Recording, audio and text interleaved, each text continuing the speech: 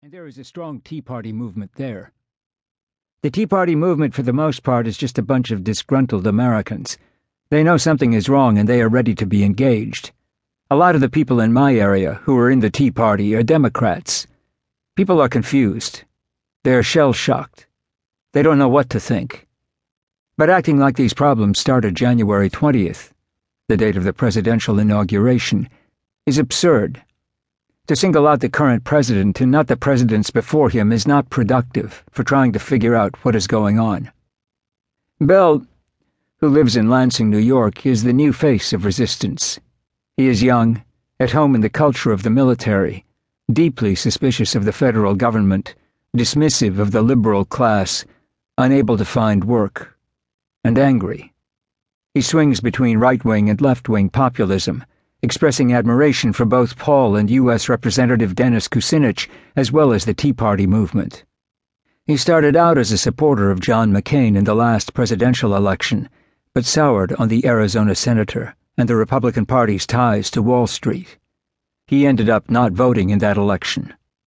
He has raised about $1,000 from neighbors and friends for his own campaign.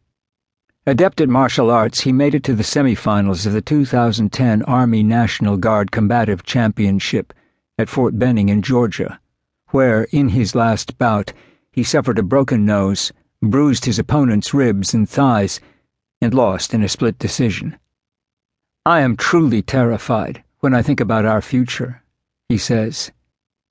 "I believe all signs point to a real systemic economic collapse in the near future. Maybe even before the midterm elections.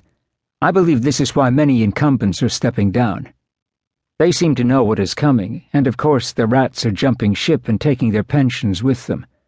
There will be nothing the government or the Fed can do to slow the pain. No more tricks in the bag. I assure you it's going to hurt everyone, except, of course, the corporate and banking elite. I say let the empire collapse. Sometimes we must die to be reborn. The political system as it stands offers little hope for influencing real change or social justice. I propose we attempt to reverse this coup d'etat by attempting a coup of our own. First, we must try to retake the traditional means of control, power, and discourse by restoring integrity to our sold-out democratic election system. Unfortunately, this will probably do little good, but it is a worthy effort. It is our patriotic duty to resist tyranny. We must break these chains of oppression and restore our government to principles based on liberty and justice for all. I am not confident that standing outside buildings with signs is going to provide any fundamental power shifts, as power is not often transferred without a struggle. Inalienable rights are not a courtesy of the federal government. We must stand in the streets and refuse to be silenced. We must reject corporate-controlled politics and focus on rebuilding a localized political structure and society. A revolution is the only alternative to complete surrender and defeat. Cold, hard suffering and pain will be the only hope for a real revolution, and this is all but guaranteed. At this point, protest must be transformed into acts of defiance. We must be bold. Bell grew up in Oakwood, a small town in East Texas between Dallas and Houston.